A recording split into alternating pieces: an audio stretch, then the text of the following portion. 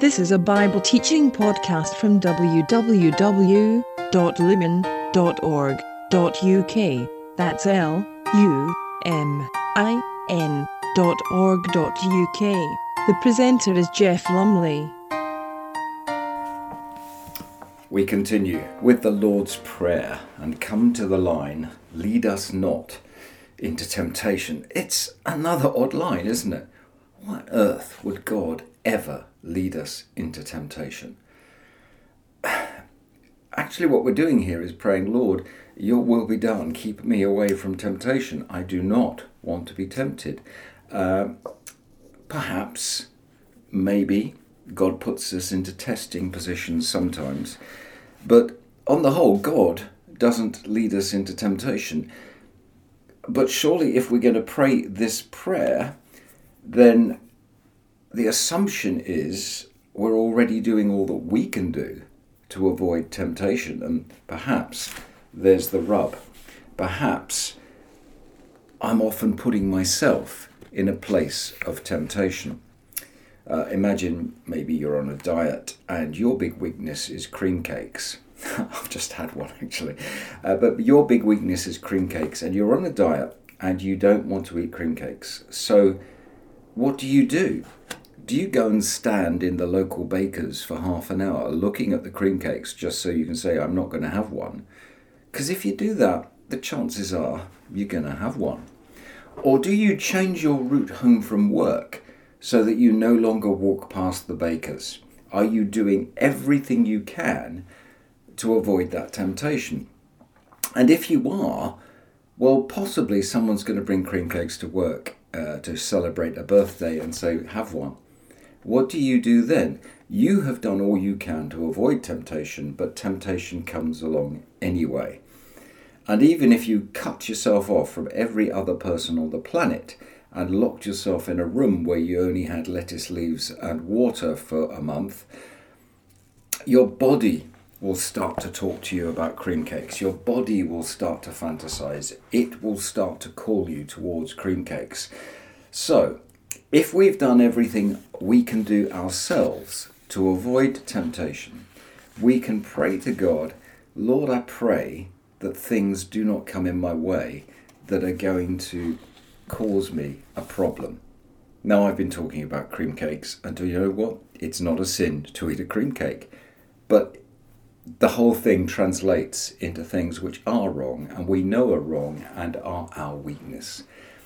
We need to do something, everything that you can possibly do to avoid the temptation, and then you can pray, "Lord, help me. Keep temptation away. Help me to avoid temptation. Guide my path so that I avoid it." Of course, there will still be temptation. It will come from inside. There's not much you can do about it, but you can keep asking God to give you strength and to help you to overcome it. Now, of course, one of the hardest temptations to deal with is when your friends are doing something which you know is wrong, but they're your friends and you want to be part of that group. What do you do then? And, you know, it's the same even if they're Christian friends, but you've got to make a choice. Do you say, "I'm sorry, I am not going to do that," and risk losing that friendship group? Do you say, "Sorry, God, I want to be part of this friendship group, it's important to me," and go out and do it? Or do you try to describe to them what it is that is the problem and ask them to respect you and not do it? Any one of those is a hard choice. The easiest is to go along with your friends, of course, but the other two are difficult choices. But you know, it isn't meant to be easy. We are called to live our lives as a living sacrifice, and sacrifice is not easy. So there is going to be this hard stuff. Sometimes we have a Christian friend.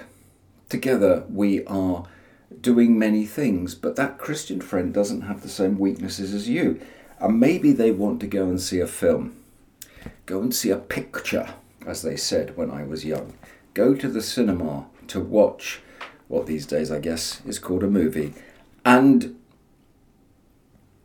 yet you know, because you've read about that film, it's including all sorts of things which will be a problem to you.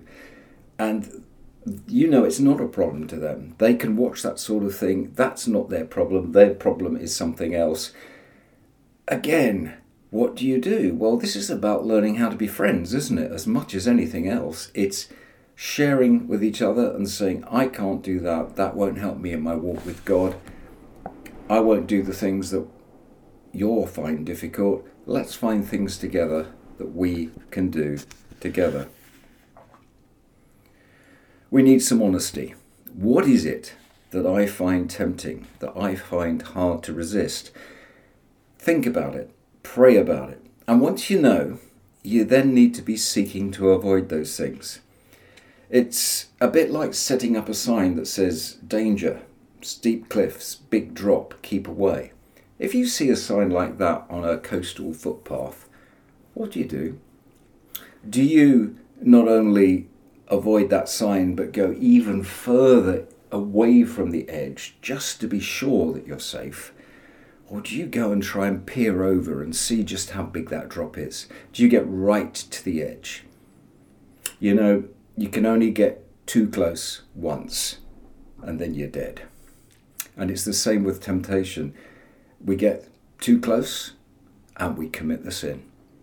If it says keep away, what we should do is keep even further away. There's a problem with that.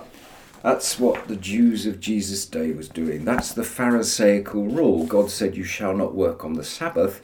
So they built a wall 100 yards inland from that sign, which said you shall not carry this, you shall not do that, you shall not do this, because we would think those things are in danger of becoming defined as work, and so if we don't do those things, we won't do anything that really is work. Good intentions in doing that, but it became rules rather than relationship, and it became destructive rather than life-giving. So that just says the whole thing is difficult. We need to pray. It's a relationship we need to be building with God. Some sin isn't individual. It's what we do with each other. It's corporate sin. It's organizational sin. It's just friendship group sin. Therefore, we need to be in groups that are positive. We need to be in groups that are life-giving, and we need to be in groups that help us to overcome those sins and not to be involved in groups which do the things which are wrong. And we need to be caring for each other. Paul says in 1 Corinthians 8, be careful that the exercise of your freedom does not become a stumbling block to the weak. And he was talking about food sacrificed to idols, but it's the same thing. If you know that going to watch a film with your friend is going to cause your friend a problem because of what's in that film, even though it's not going to cause you a problem, number one, you should never suggest to your friend you're going to that film. And number two, if you go to that film, you should never talk about its contents with them, because that's a temptation for them to go to see it too. Care about one another. Help each other to avoid temptation. If alcohol is a problem to my friend, I'll never suggest going to the pub again. If what I do makes it harder for a friend to follow God, I'll stop doing it, even though it's not actually a sin. Paul reminds us in 1 Corinthians 8, we're responsible for each other.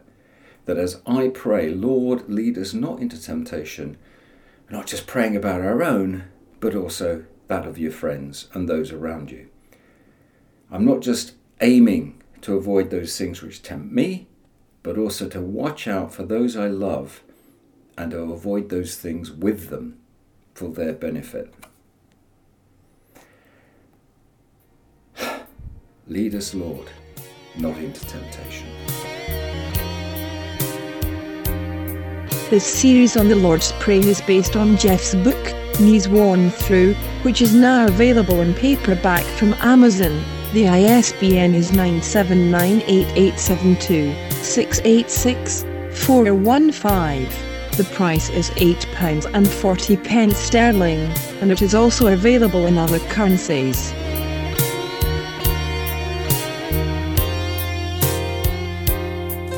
He lived for you, he died for you. How can you doubt that he's forgiven you?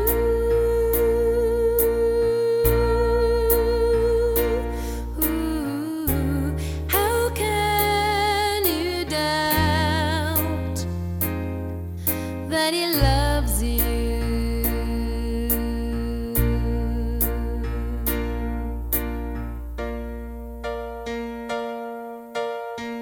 The music is by graceforall.wordpress.com. Thank you for listening.